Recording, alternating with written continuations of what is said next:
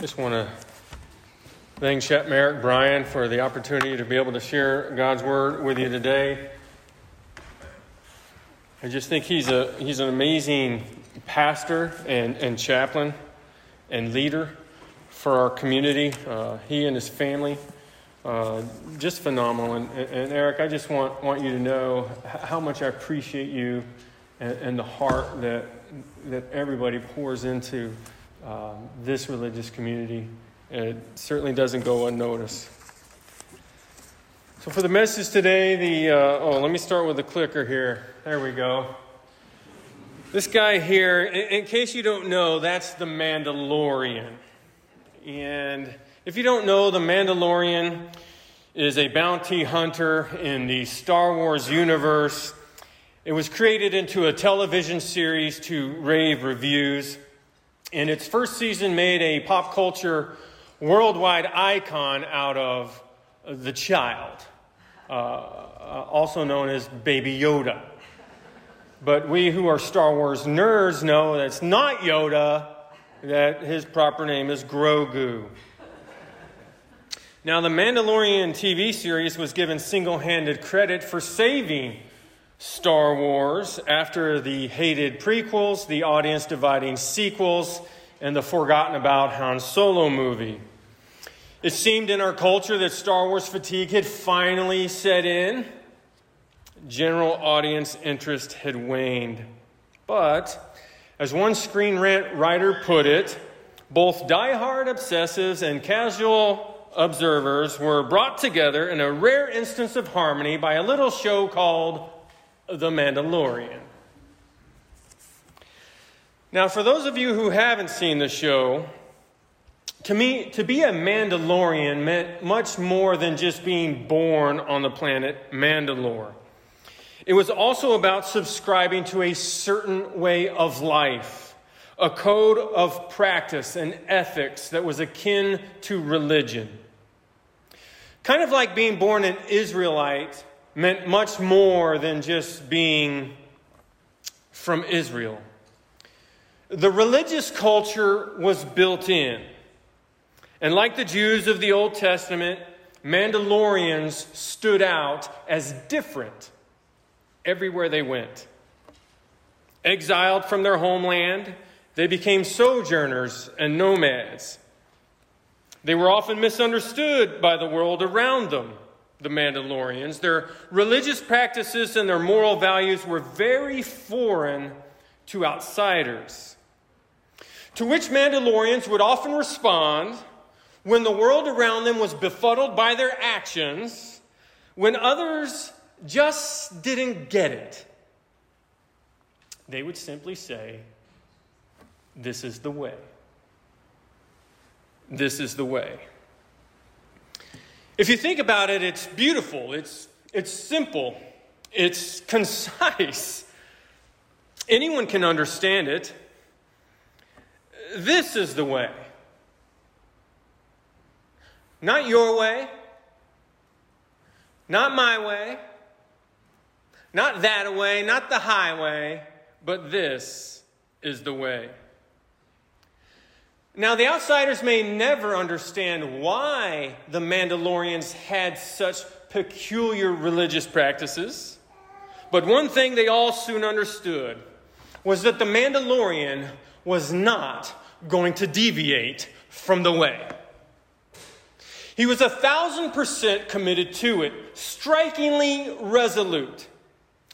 And although later episodes gave room for the Mandalorian to grow theologically, we as the viewers understood that the Mandalorian never forsook the way. And Star Wars fans have understood since 1977 that George Lucas borrowed many concepts for a cinematic universe from world religions, including, of course, Christianity. For example, Han Solo is the unbeliever who is converted. Luke is filled with the Force, the Spirit, who brings hope. And Darth Vader is both an antichrist and a messianic figure at the same time. Born of a virgin, sacrificing himself to save his children, and destroying the work of the evil one. Now, to be clear, there is some really, really bad theology in Star Wars, okay? That's not the point. The point is that many concepts borrowed from Christianity, and the way is no different. Jesus said, "Do not let your hearts be troubled. You believe in God, believe also in me. My Father's house has many rooms. If that were not so, would I have told you that I am going there to prepare a place for you? And if I go and prepare a place for you, I will come back and take you to be with me, that you also may be where I am. You know the way to the place where I am going." And Thomas said to Jesus, "Lord, we don't know where you're going. So how can we know the way?" And Jesus answered, "I am the way, the truth, and the life. No one comes to the Father except through me." What Jesus tells Thomas and the disciples is beautiful. It's simple. It's concise. Anyone can understand it. Are you anxious? Are you confused? Are you lost? Look to Jesus. Jesus is the way. Now, to be clear, he's not your way. He's not my way. He's not that way, and he's not the highway. Jesus is the way. Do you want to know the way to go? Jesus is the way to go. Do you want to know the truth to believe? Jesus is the truth to believe. Do you want to know the life to live? Jesus is the life to live. Do you want a relationship with Father God? Then look to the Son. No one comes to the Father except through the Son. They are one. To reject one is to reject the other. To love one is to love the other. Jesus is Yahweh, Creator, Alpha, Omega, Mighty God, Everlasting Father, Prince of Peace. Christians keep asking me this question: is there a way to God apart from Jesus? And the answer remains unchanged. Jesus is the way. Jesus is God. And no, there is no way to God apart from God. Let's take a look now at Acts chapter 11. It says, "Then Barnabas went to Tarsus to look for Saul, and when he found him, he brought him to Antioch. So for a whole year, Barnabas and Saul met with the church and taught great numbers of people. The disciples were called Christians first at Antioch." So here we are in Acts chapter 11. Now, 2 chapters previous, in chapter 9, Saul, who was not a Christian at the time, who was persecuting Christ and the church at the time, he saw the light of Jesus and he converted to Christianity. And then in chapter 10, Peter has a vision that shows that God does not show favoritism and that salvation is open to all people, Jews and Gentiles. You see, diversity and inclusion has been God's plan all along. There is no such thing as a favored or unfavored, superior or inferior, race, ethnicity, or skin pigmentation. Not in God's eyes. He created us all on purpose and for purpose. And so in chapter 11, the missionaries came to Antioch and they set up camp to share the good news of Jesus with all people there, Jews and Gentiles. The disciples sent Barnabas to go to Antioch to provide Christian leadership there, like our pastor here, Eric. And Barnabas, on his way, goes to Tarsus to get Saul so that they could minister together, and there they did for an entire year in Antioch. Now, It is at this point in history that we get our name, the name that each of us still bears today as believers. The disciples were called Christians first at Antioch. However, that begs the question, if we were called Christians first at Antioch, what in the world were they calling us before then, before Acts chapter 11? How did the world see us, view us? How did they describe us? Well, I imagine that they probably called us some of the same names they still call us today. Hypocrites, judgmental, old-fashioned, religious extremists, hate mongers, do-gooders, Bible thumpers, Jesus freaks. I don't know what they called them. But there was one other name by which we were known all over the world. It was kind of our official name before Antioch. We were known as followers of the way. I'll show you this. In other parts of Acts chapter 9, meanwhile, Saul was still breathing out murderous threats against the Lord's disciples. He went to the high priest and he asked him for letters to the synagogues in Damascus, so that if he found any there who belonged to the way, whether men or women, he might take them as prisoners to Jerusalem. So he did not discriminate by gender in his persecution of the way people. In Acts 19, Paul entered the synagogue and he spoke boldly there for 3 months, arguing persuasively about the kingdom of God. But some of them became obstinate. They refused to believe, and they publicly maligned the way. So Paul left them. He took the disciples with him and had discussions daily in the lecture hall of Tyrannus. Acts chapter 24, Paul said to the Roman governor Felix, "However, I admit, I worship the God of our fathers as a follower of the way, which they call a sect. I believe everything that agrees with the law and that is written in the prophets." In other words, I believe the Bible, yes, and I'm a follower of the way, yes. Guilty. The Greek word for way here is hados. Looks kind of like O-D-O-S. It's pronounced hados. Hados is a very prominent theme in the New Testament. It occurs more than 100 times. But it's difficult for us to spot because of the many different ways it's translated into English in our Bibles, including way, road, journey, and path. Hados can mean a literal road, or it may convey a much deeper meaning. It was a metaphor. Hados denotes a course of conduct, a matter of being, a way, a manner of thinking, feeling, and deciding. We might think of it today as the whole person concept. That is, this is the way physically, socially, mentally, and spiritually. Hados. John the Baptist prepared the way, hados, in Matthew 3:3. In Matthew 7:13, Jesus declared that wide is the gate and broad is the way, the hados, that leads to destruction. Small is the gate and narrow is the hados, the way that leads to eternal life. In Mark chapter 11, people spread their cloaks along the hados, the way, and cried Hosanna as Jesus entered on a donkey.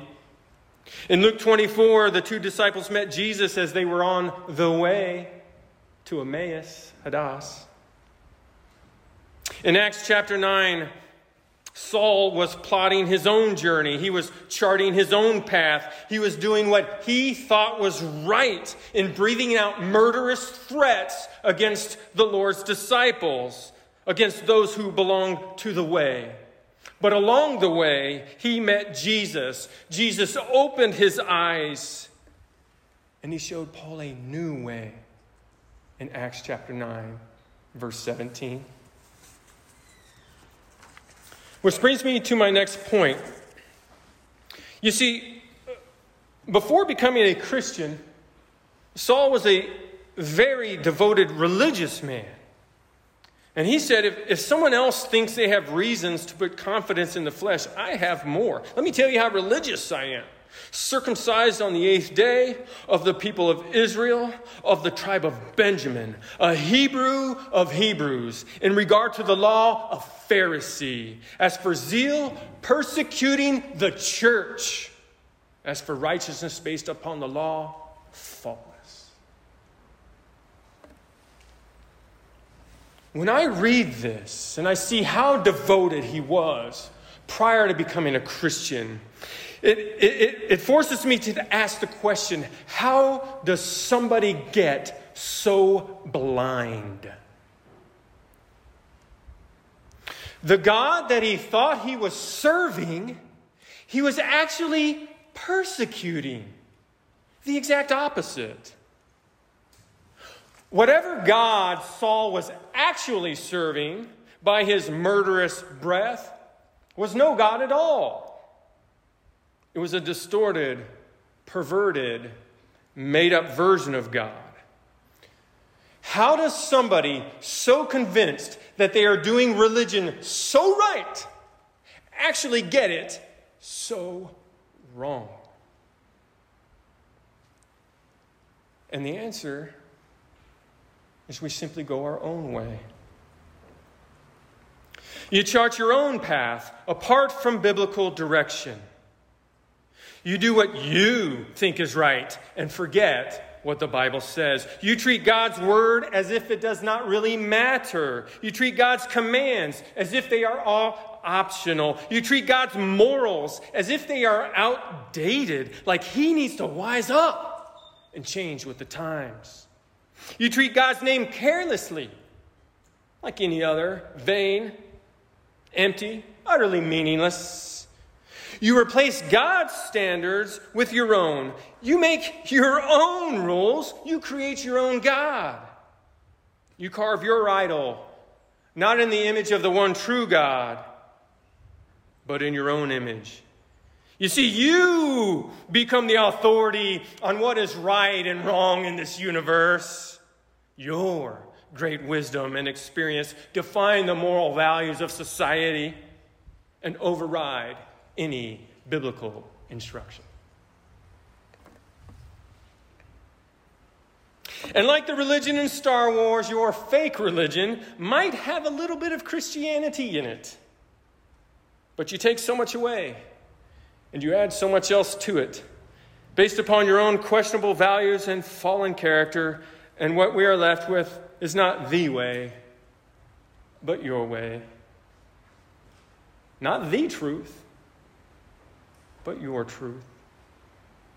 And not the life, but your life. Let me share with you a basic biblical truth to serve as an example, but we could use any peculiarity that the Bible teaches. I think this is one that the church seems to have forgotten. A truth that, not long ago, and not in a galaxy far, far away, was not controversial at all. And that is that God designed sex for marriage. Exclusively. One man and one woman freely and totally committed to each other as companions for life, sealed by a covenant. Sex was not designed for before marriage. It's not designed for outside of marriage. And the concept of adultery in the scriptures is any sexual relationship that occurs outside of the marriage covenant. It's called fornication. And yes, we can sin against a future spouse and God by engaging in promiscuity before we are married. Controversial? This is basic Christianity 101. Let me show you. Jesus said in Matthew 19, "Haven't you read that at the beginning the Creator made them male and female?" So 2 genders biblically speaking. And he said, "For this reason a man will leave his father and mother and be united to his wife, and the two will become one flesh. So they are no longer two, but one flesh." What we see here is that the reason the Creator designed 2 genders to begin with was for marriage. Biblically, the male is the one designed to produce the seed, and the female is the one designed to produce the egg, and together they produce a family. Together they become one, both physically and spiritually, in the most special of relationships, a oneness that reflects the image and oneness of God himself as Trinity. The writer of Hebrews states, marriage should be honored by all, and the marriage bed kept pure. For God will judge the adulterer and all the sexually immoral.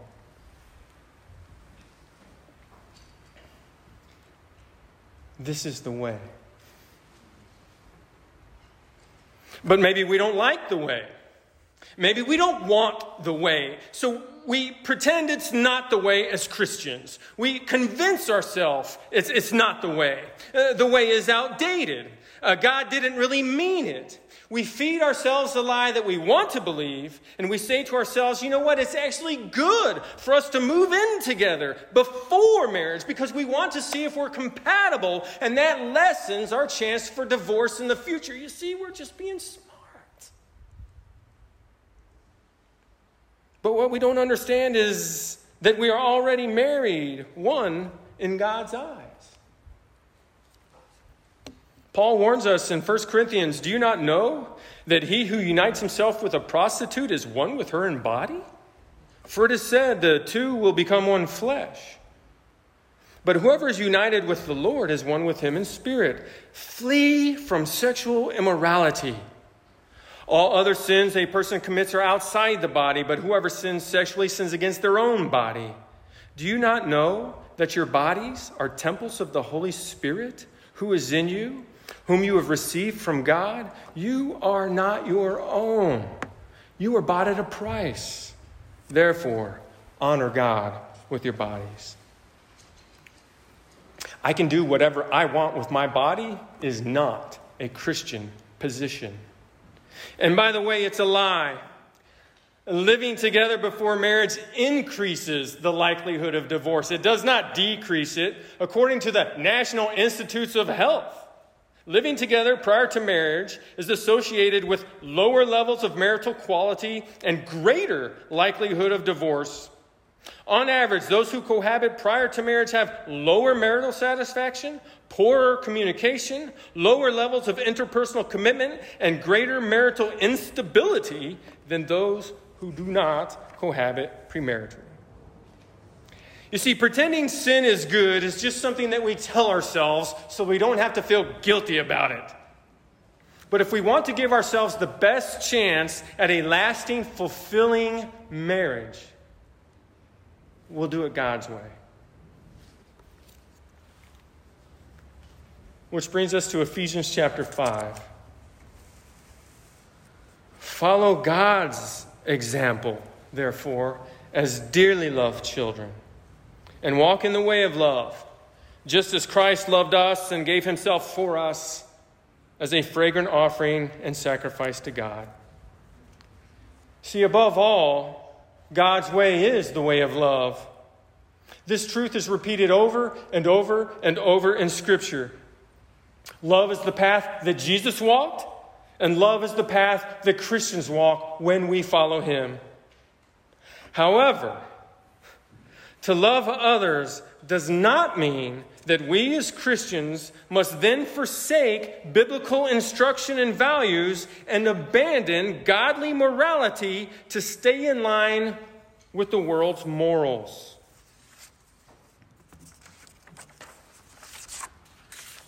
But among you, verse 3, there must not be even a hint of sexual immorality or of any kind of impurity or of greed, because these are improper for God's holy people. You see, there's a strategic messaging being promoted in the worldly culture right now that is creating a false dichotomy, a false choice between two alternatives that is not necessary. The worldly message is that in order to love others, we must also accept unbiblical sexual standards. And if we don't, then we hate. But in actuality, nothing could be further from God's biblical truth. Paul here in Ephesians chapter 5 says, follow God's example.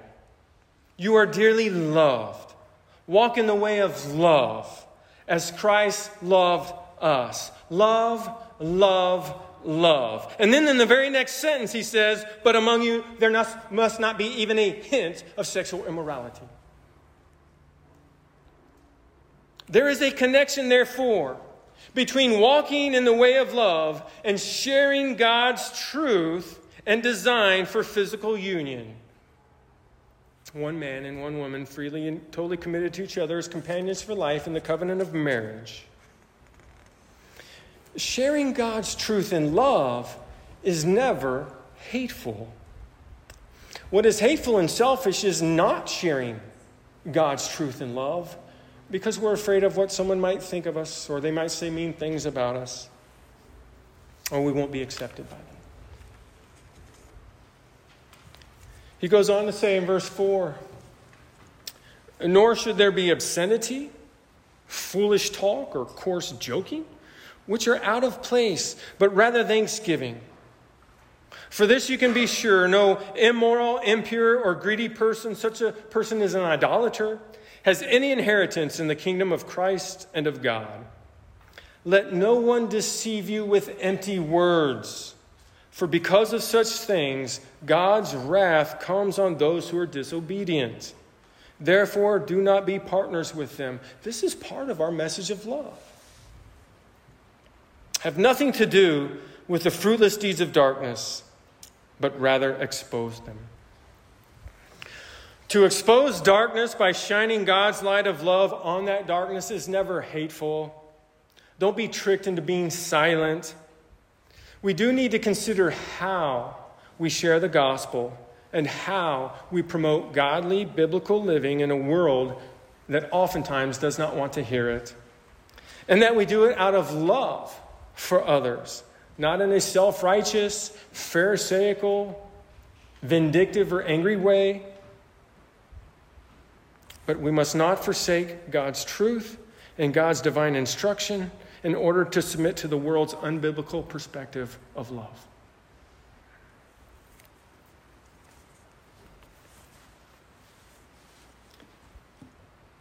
And Jesus says, this is the covenant I will make with them after that time. I will put my laws in their hearts, and I will write them on their minds. Their sins and lawless acts I will remember no more.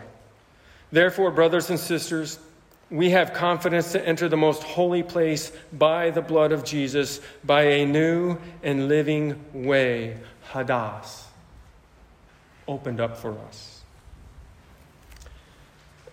Christians, this sermon this morning is about us returning to basic biblical values. Our charge is not to chart our own path. Rather, it is to follow the path, the way, the Hadas that Jesus has already opened up to us by his blood.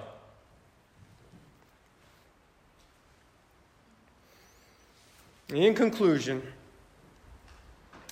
the Mandalorians' religion seemed very peculiar to non-Mandalorians. They were definitely counterculture. Most of their people had died. There just weren't that many of them left. Biblical Christianity also is becoming increasingly peculiar in our post-Christian culture.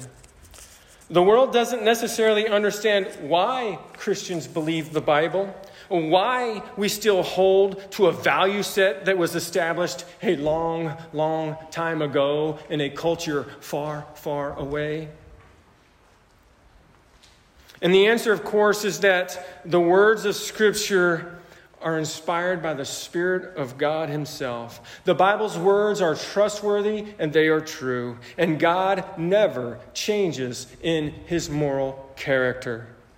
The world changes. Yahweh remains the same. And so now when we go out into the world and we tell them that we're saving ourselves for marriage, or we share with them whatever other peculiarity about the Christian faith and our relationship with God that they simply cannot comprehend, they just don't get it, we don't have to give them a theological treatise. We don't have to quote to them all of the scriptures that I shared today. In the midst of their bewildered looks, we can simply stand confident in the Lord and say, this is the way. Dear Heavenly Father, in a congregation like this, we all have different ideas and interpretations of Scripture. I know this. But what I ask is that you give each of us the conviction to live out Scripture in the way we do understand it. And that it's guided by biblical instruction and not instruction from the outside. Dear Lord, give us the capacity to love others the way that you love them, to share the gospel the way that you shared it, to be a light in the darkness. Forgive us for our own individual sins and the constantly falling short, dear Father. We thank you for the blood that covers our sins and bring us into a right relationship with you that we do not deserve. We give you glory for that. Empower us as your bride, as your church, to go out into the world and be your hands and your feet. It's in Jesus' name I pray. Amen. Brother Eric.